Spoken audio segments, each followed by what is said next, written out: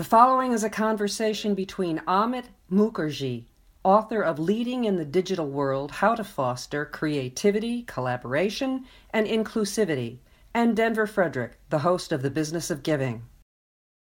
Digital technology is changing every aspect of our lives, from the way we communicate, eat, shop, learn, date, play, and more. But what about leadership? How is that being transformed? No one has studied this topic in depth, not until now. And it is presented in a wonderful new book called Leading in the Digital World: How to Foster Creativity, Collaboration, and Inclusivity. And it's a pleasure to have with us its author, Amit Mukherjee.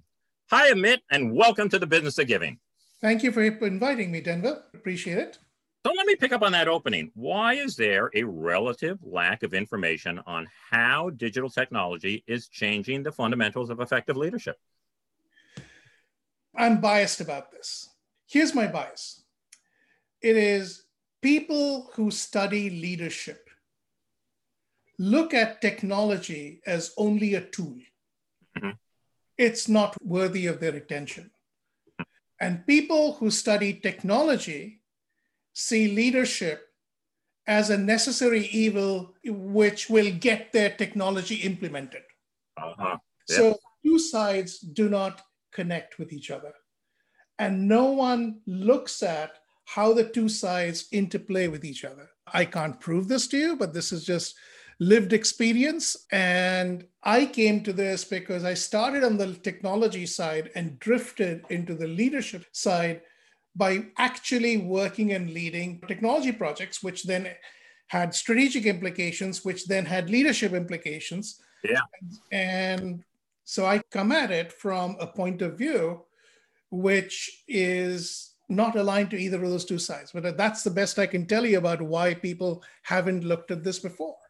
Yeah. And also I would think maybe that leaders, at least until recently, have been older and have not been comfortable with technology and therefore needed to keep it in its place so they would be able to still assume what they perceive to be their leadership role. You're absolutely right. Let's just, for this exercise, let's just talk about business leaders. Think about a 20th century business leader that you respect. Well, I'll tell you a guy I worked for. I worked at the Statue of Liberty Ellis Island Foundation, and my boss was Lee Iacocca. So take Lee Iacocca. He did amazing things, but he didn't create anything. He built a business. He didn't create anything with his hands. Now think of any 21st century similarly iconic leader now. Steve Jobs. Yeah, almost every one of them has created something with his or her hands. Yeah.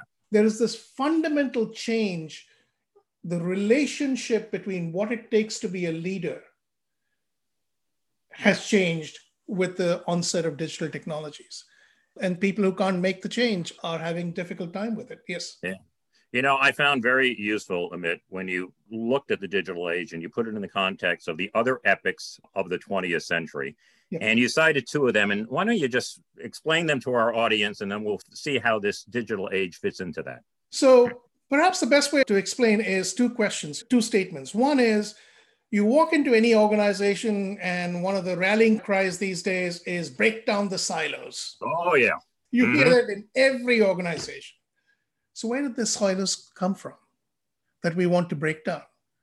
Well, we created the silos. We created the silos at a point in time in history when they were absolutely necessary. And you've got to go all the way back to the beginning of the 20th century.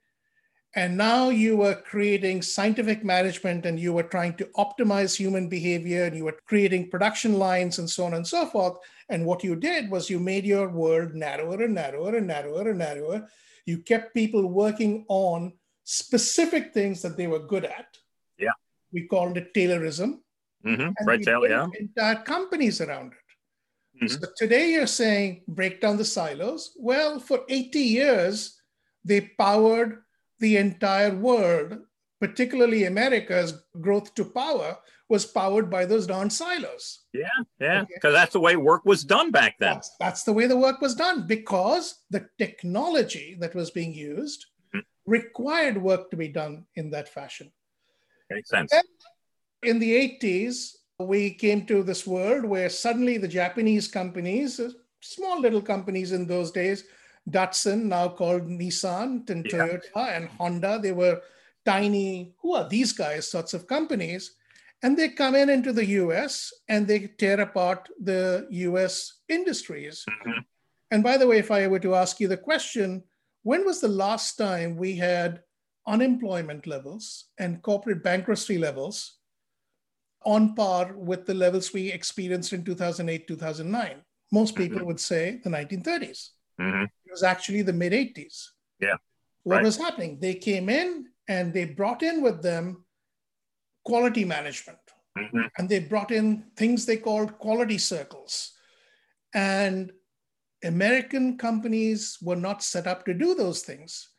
And they started struggling. Company after company went bankrupt. The big four auto companies became the big three.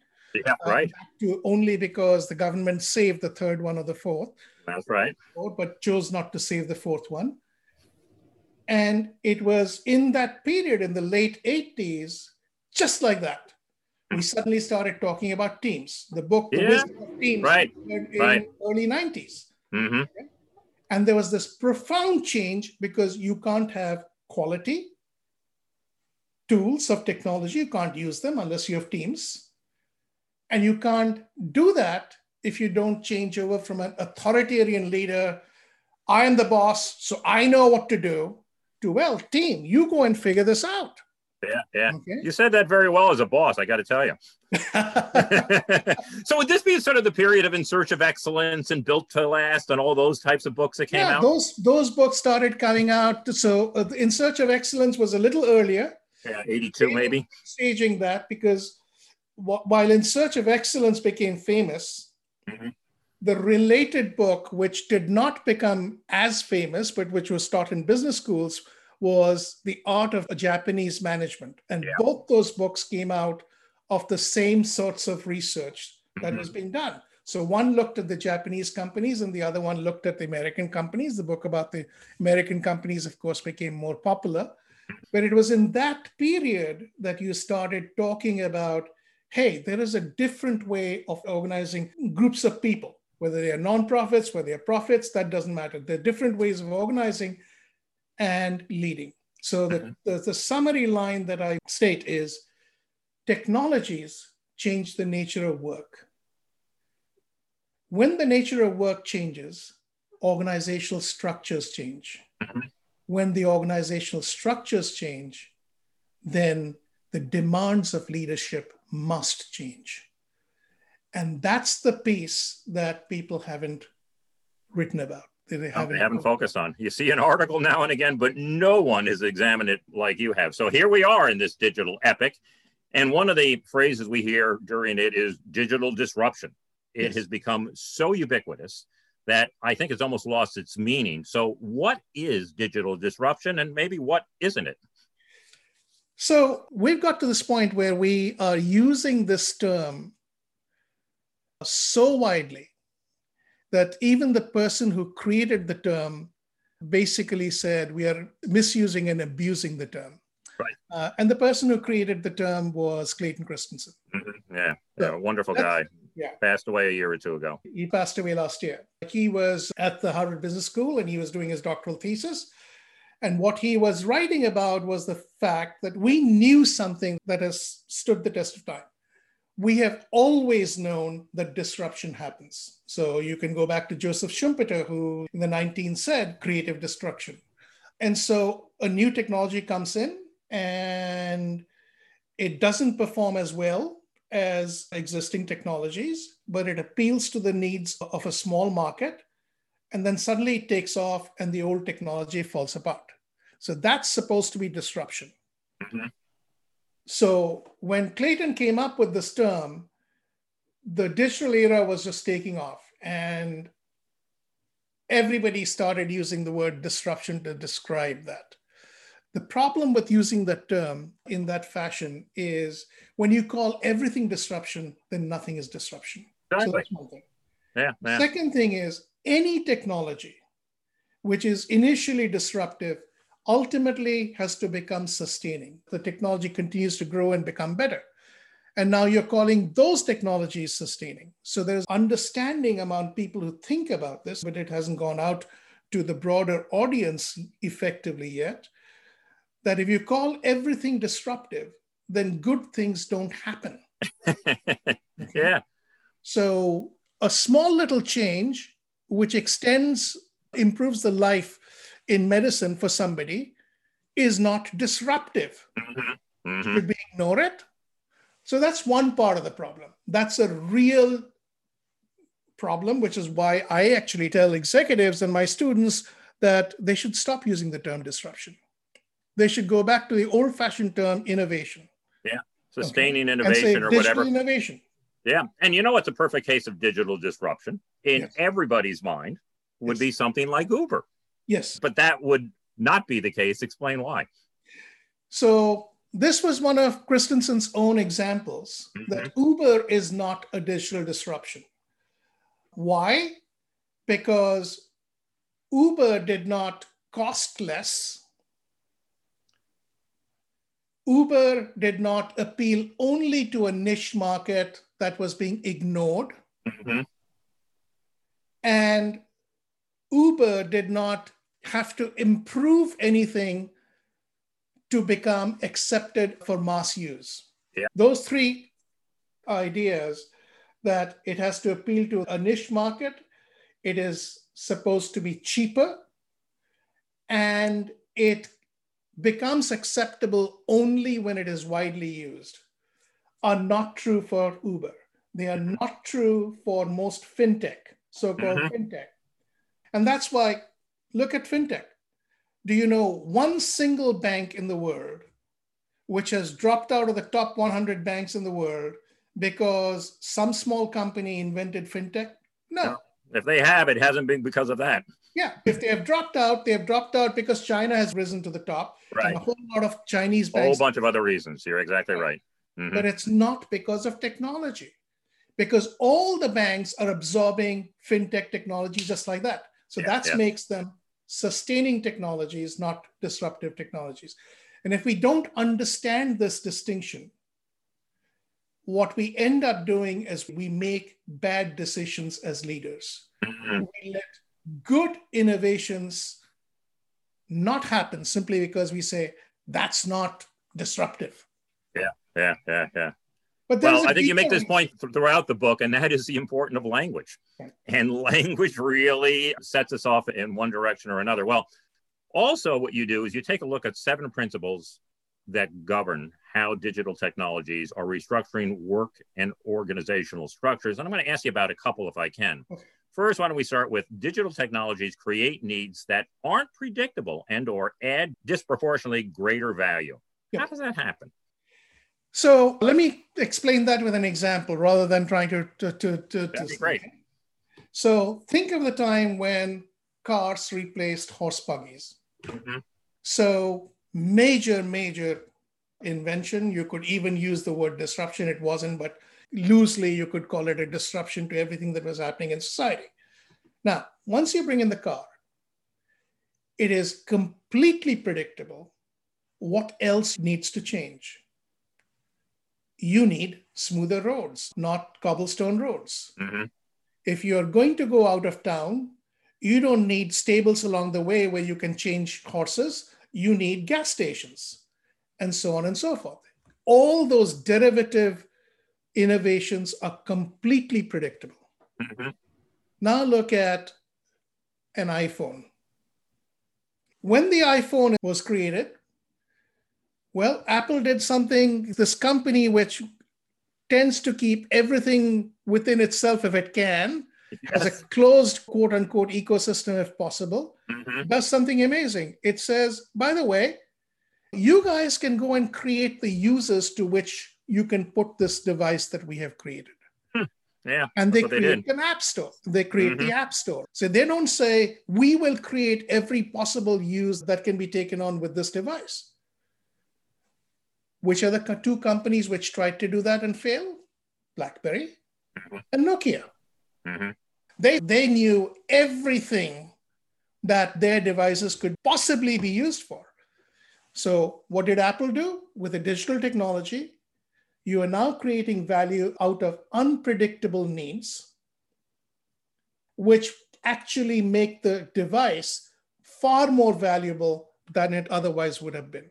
They went with the wisdom of crowds. They opened it up and let all the best ideas rise to the top. Yeah. So and got a cut. They closed the store. They kept control of the store, but they opened it up to innovating around their device and their system. Mm-hmm. You know, another one, and I think this one you gave its own chapter to, is digital technologies interact with and affect an organization's external environment. Now, what's the impact of that? Yeah. So the received wisdom when you teach management is the inside of an organization must always adapt to the outside. Mm-hmm. And I think what has happened with digital technology is the inside has got connected to the outside. So here's what I mean. So we all know, and with very, very good reasons, if you look back to the 2008 crisis, why did it happen? You will hear about evil bankers, you will hear about corrupt politicians, you will hear about a whole bunch of reasons like that. All of those may be true. But go back to 1980s to 2000, and you had an investment bank fail on Wall Street. You had the deregulation of the savings and loans industries. You had the collapse of Bank of New England. You had 33% of savings and loans going under. Mm-hmm. And none of those became a worldwide crisis. So what's the difference? This has been going on forever and ever. So what was the difference? The difference was by the time you got to the 2008, you were not doing finance with spreadsheets and calculators. Mm-hmm. You were doing them on high-powered computers, and funds could be transferred instantly across the world. Many of your listeners probably remember using traveler's checks, and many of them people will say, what the heck is a traveler's check? Yeah, right? Yeah. A business which existed for more than 100 years went off just like that because people, when they were traveling, no longer needed traveler's checks. They could just stick in their card into an ATM machine anywhere in the world, and they could bring out cash. Well, what have you done? You have linked all the different parts of the world into a network. Now you've created a system where a crisis from one part of the world can go right across the world in blinding speed. Yeah. And it can affect everybody. So that's what that principle talks about, that you have connected the outside of the world to the inside of the world. And by the way, Denver, we are doing it again. We are expanding it, and we'll continue to expand it. We talk about the Internet of Things. Mm-hmm. Right. What are we doing with the Internet of Things? We are connecting the insides of our houses to the network. And soon enough, there will be at least one crisis where that will create problems for us. Yeah. Now, this is not bad. It is reality. We just need reality. to accept the reality. You just got to adjust. That this is what digital technologies do, and we need to deal with it. You know, I remember that same point being made by, I think, General Stanley McChrystal, who was basically saying that there was some anti-Muslim activity in Florida or something by some group or whatever, and it absolutely changed what he was doing in the theater in Iraq. Because it went across, and he then realized, or the Army realized, is that you had to empower everyone because there was going to be no time to go to command and find out what to do, because it happened instantaneously. It happened with a tweet, and the entire theater changed. So it is a great point. It's absolutely everywhere. So it does change how you have to structure your organization and lead your organization. You have to change how you structure your organization. You have to change how you lead your organization. And it's amazing to me that the most hierarchical organizations that human beings create, the armed forces, the best trained armed forces in the world, actually realize that are fundamentally changing how they train people to lead, but civilian organizations are not doing that. Absolutely. Yeah. I think in the armed forces, they know the intent of the general. And that's all they need to know. So they can know in a moment what they should be doing. And they also recognize that if they check in, they'll be dead. Yes. It will be over. So, Exactly. Yeah. Exactly. Somebody said that probably that independence is most pronounced in the Navy. more than any other, because the Navy was going to be at sea for a long period of time. Right. And they did not have the communication technologies back then. So therefore, there had to be that sense of knowing what to do without being able to be directed. Well, at the heart of this book and the real foundation are these 700 interviews you did with leaders across the world. And unlike a lot of interviews with leaders, which are generally men from the English-speaking world, you really look to get that kind of even, equitable distribution throughout. What were some of your major takeaways from those interviews? So let me make a small little correction to that. Okay. I interviewed a whole bunch of people face-to-face, again, around the world. And the 700 was a survey. Survey, right, Okay. yeah. But nevertheless, the survey was, as you described, it was of executives around the world. And I picked them to be in rough proportion to the number of companies in the list of 2,000 largest companies in the world that came from that part of the world. So what were some of the major lessons from that exercise? Let me start with the one that I believe is most important. And that lesson is power is moving down in organizations.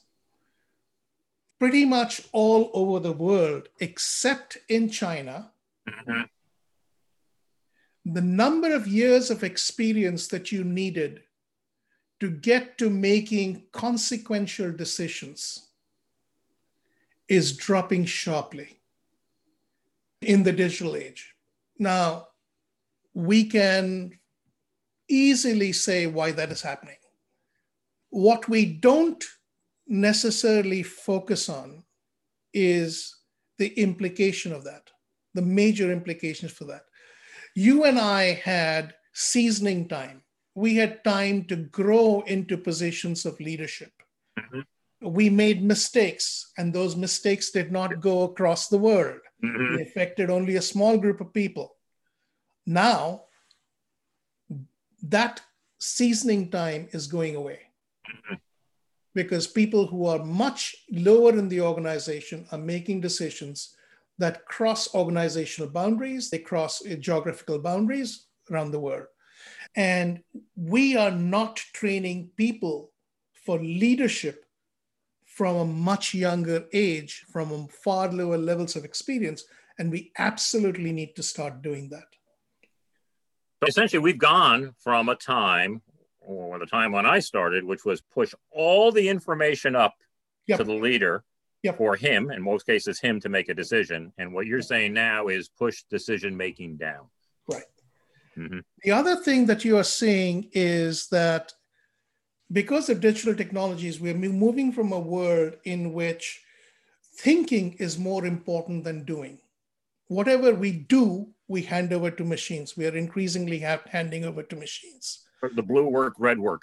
Yeah. And so as a result of that, what is happening is around the world, leaders are not prepared for that. So think of the implications of what that does. The moment work becomes thought-driven, not muscle-powered, the one single advantage that men on average had around the world over women on average around the world was muscle power. It's gone. And that goes away. Yeah. It profoundly changes the playing field. And it's no surprise that along with the rise of digital technologies, you have seen women come into places of work in profound numbers. And we are not prepared for that. We are not prepared around the world. The research shows that we are not prepared for that. What do you need in order to do that? You have to be far more inclusive. You have to be far more creative. You have to be far more collaborative. And these are the gaps that are showing up in leadership that we better turn around and fix as quickly as possible. Let me ask you about each of them. How can a leader develop the skills that are needed for inclusion? I think the first thing that I tell people is there is no list of 5 things that you need to do. That's right. Those things don't work. And they don't work because there is actually research which shows that countries which benefit from inclusion are the countries which are open to inclusion. Mm-hmm. And if you're not open to inclusion, you're not going to benefit from inclusion. The mindset. It's a mindset thing. It is a mindset thing. So you have to understand that so far in the non-digital world, most of the time you were leading people who looked like you, who ate like you, who talked like you, who lived within the same political systems, and so on and so forth. And now we are in a world where the most important people for you are people who are completely different from you. Completely different from you. So you're working on a project, you're working with a project with somebody who is halfway across the world. Mm-hmm. And if you cannot change your mindset to say that person has a right to be who he is, who she is, then you're going to have a problem with inclusion. Once you get past that problem, you can talk about where you agree and where you disagree. But you can't fundamentally say that that person's behavior or identity doesn't matter and then say, I want to be a leader of people from all parts of the world. Yeah, well, that's what happened at IBM, right? They kind of started there and then they went to the fact that it really does matter. It does matter. It does matter. And IBM is one of those companies. And by the way, this is not theoretical stuff. As I write in the book, there are lots of leading edge organizations which have come to this understanding on their own. They don't think of it as a theory, but they're coming to this understanding. And IBM came to this understanding because 60% of its workforce is now outside the United States. And how we lead in the US doesn't work there. And so they have had to make some changes. And so people are making these changes to solve their own problems, but they all recognize it. So inclusivity, if you want a global workforce, if you want to work with people around the world, if you're not inclusive, it's not going to happen. Yeah. If your mindset isn't inclusive, it's not going to happen. And that gets us back to this whole issue of language again, because we have a language of leadership, but the language of leadership in this country may not be the leader of leadership in other parts of the world. So thank you for reminding me of that. That's a wonderful example. In the book, I give this example of the word decisive. Mm-hmm. In the US, it is common to find the word decisive in any standard of leadership in organizations. No question. However, you go to Southeast Asia, and if you look for decisive, quintessentially decisive leaders there, you're not going to find them. Yeah. You're going to find leaders who will look at you and say, well, let me think about that. That doesn't mean they're not effective, but they're not quintessentially American style decisive. Similarly, I sort of refer to this word in the book, but don't expand on it as I do about decisive, dutiful. Yeah. The converse reaction is in the US, if in some ways of thinking about leadership, if you are dutiful, you are paying attention to your bosses and not to your subordinates. Well, if you make that a standard of leadership, then you know what you're doing. You're excluding a few billion people in the world for whom not to be dutiful is inherently dishonorable. Mm-hmm. So, yeah. Let me ask you this, Amit. In this digital epoch, is it more important for a leader to have breadth of knowledge or depth of knowledge? Hands down.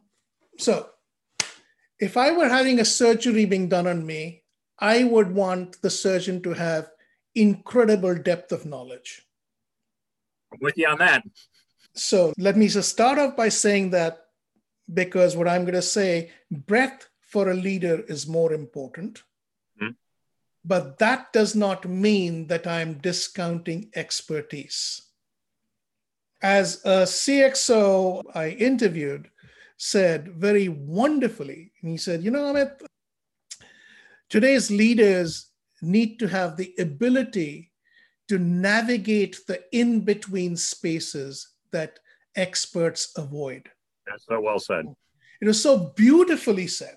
Yeah. Experts have narrow fields of knowledge. Mm-hmm. You ask questions outside that field, a good expert will say, I don't know.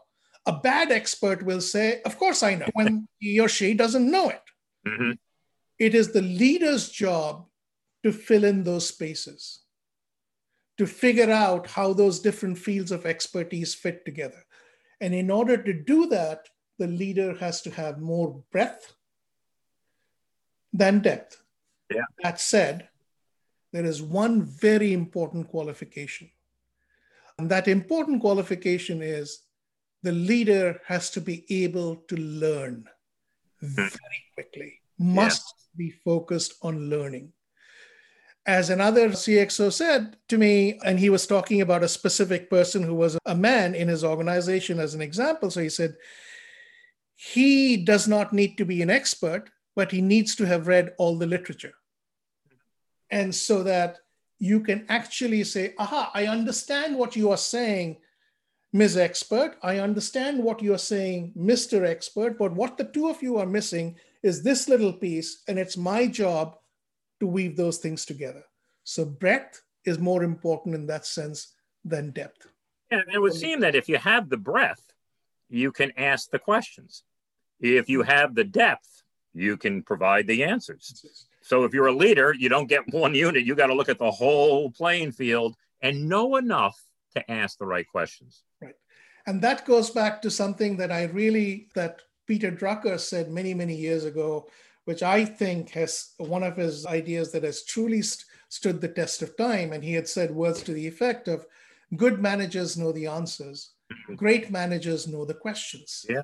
And that's precisely that. The leader has to be able to ask the questions that fall between narrow pillars of expertise. So with all that being said, Amit, are our talent identification and performance evaluation systems keeping pace with the kind of leader we need today, or they are stuck in time gone by? So our talent systems are profoundly out of date. They are profoundly out of date. One of the things they do, for example, is they focus on productivity. Mm-hmm. They implicitly focus on doing more with less. And we reward people who do more with less. We don't reward people who are creative. Our systems for finding people who are creative, who are constantly asking questions instead of getting the stuff done, are pretty poor, pretty poor. We label them as troublemakers, because let's go and do this. And the person says, why? That guy always gets, stop with the why, just get to it. Yeah. What have you done? You've just stopped someone who is asking a question which may cause you to think about a problem differently. And our performance measurement systems are not very good at doing that. So there is this move in the US particularly of abandoning traditional performance management systems, a fairly extensive move. However, what the companies which have abandoned those systems haven't really figured out is what to replace it with. And in the book, I give ideas about how you should think about that problem rather than actually pose a solution. It is hard to pose a solution that will work for every single organization. But again, if you understand what the problem is, you can look at your own performance evaluation systems and say, okay, these are the types of people that we need that we are not finding. Just go back to the issue of a leader navigating the in-between spaces. Does your performance evaluation system allow you to do that? If it doesn't, well, all you're producing are people who have expertise in narrow fields. And it's easier to measure very often, and people feel more comfortable with it. So they go for the productivity. Creativity is a little bit more difficult, probably because we haven't done it. But it does seem that productivity is really good for today and next month, but creativity is good for the life of the business going ahead. You know what I mean? Absolutely. Yeah. Absolutely. So you teach if a young person comes to you and they do all the time and they're either just entering the workforce or about to, what advice do you give them? The advice that I give them is attach yourself to projects which have unclear objectives. Ambiguity. You don't know how you're going to be rewarded, where it's not really clear what you need to do. And you are going to learn far more working on projects like that, where you have to figure it out Mm-hmm.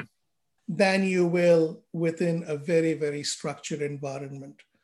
Once we get into this mindset of all through our education, it's so structured that our minds have to be released from those confinements. And that's the biggest advice that I give young people. Look for opportunities where you are in diffuse spaces. Denver, let me give you a very quick example. As you know, I'm a Harvard alum, so I was at a Harvard alum event when I was living in Singapore, and there were these chaired professors from Harvard who were giving this talk, and all the research that they were doing was interdisciplinary, and these were in the hard sciences. And they went on for an hour talking about how most of the important research that is happening in the world today is interdisciplinary. So I was always the trouble causer. So I got a chance to ask the question. Oh, you were that guy. Okay. Yeah. So, so I asked the question. And I said, so if all the research is interdisciplinary, do you think we need to change how we educate people in schools so that right from the start, their education is interdisciplinary? I kid you not, pin drop silence. And then, no. Right. Okay? Well, actually, there is at least one school of engineering, very well taught school of engineering, which does just that, the Olin School in Massachusetts, where the education is interdisciplinary because that's the world that we are creating. So same idea that I was telling the young person, go and find a messy problem. Yeah. Work on a messy problem. You will learn more from it. And how do you learn in that situation? When you run into a problem, go find an expert. Talk to an expert. Yeah. You're right. Just along those lines, I had a president of a foundation on recently. We were talking about what they fund and how to solve problems. They were talking about the interdisciplinary approach to solve problems in communities, and they insist upon that.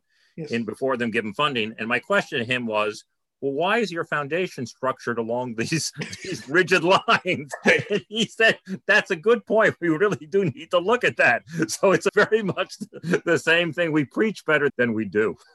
Well, go back to where we started this talk. I gave you my biased opinion about why leadership in the digital era has not been studied before, because technologists talk to the technologists and leadership experts talk to leadership experts. We do this all the time, and the world is changing around us in profound ways, and we're not responding to this.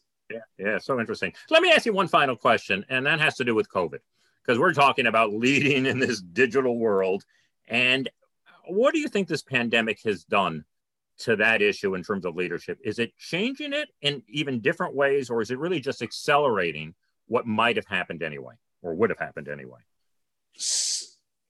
So I recently wrote an article which drew parallels between what happens in a pandemic and what happened in the financial crisis of 2008. Mm-hmm.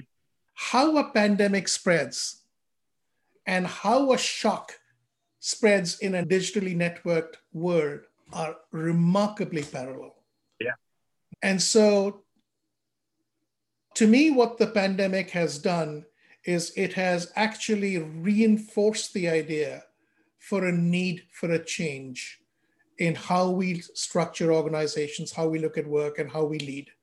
And if we don't do that, then we are going to be in really bad trouble, because this is not going to be the last pandemic that we will face in this world.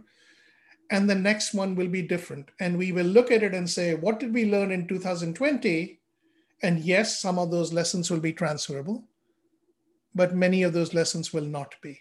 And unless we learn to think about problems differently in a non-linear fashion, we will run into trouble. So, yeah. And I would say in this particular case, we haven't learned, because if you and I, Amit, look at the reporting, Germany, Italy, the United States, every piece of reporting we get is country by country. And yes, we certainly know this virus is totally unaware of those borders. The virus is unaware of the borders. Yesterday, the New York Times had an article about why the Pfizer vaccine is not going to be available to low-income countries in the near future. And I just, this is something that I've been saying to my students, and I'm saying, do you really think you're going to wipe out this pandemic by vaccinating people only in the United States? We have to think about problems differently in a networked world, in a globalized world, and we are not doing that. We don't. I got to tell you, in the United States, we didn't think it was going to get here when it was in Europe. And when it got to New York, the people in Texas didn't think it was going to get to them. You know what I mean? Until it gets there. And that's frightening. That's frightening. And that's the parallel that I was drawing between the pandemic and the shock center network. Yeah. They go at blinding speed across the world. Yeah, absolutely. So you have to look at the overall problem as opposed to trying to solve a problem at one node. The book is titled Leading in the Digital World, How to Foster Creativity, Collaboration, and Inclusivity. If there has been a gap in the business literature, this book has really started to fill it extremely nicely. Thanks, Amit, for being here today. It was just a great pleasure to have you on the program. Thank you very much. I really appreciated you inviting me, and good luck. And I wish your listeners all the best. Thank you.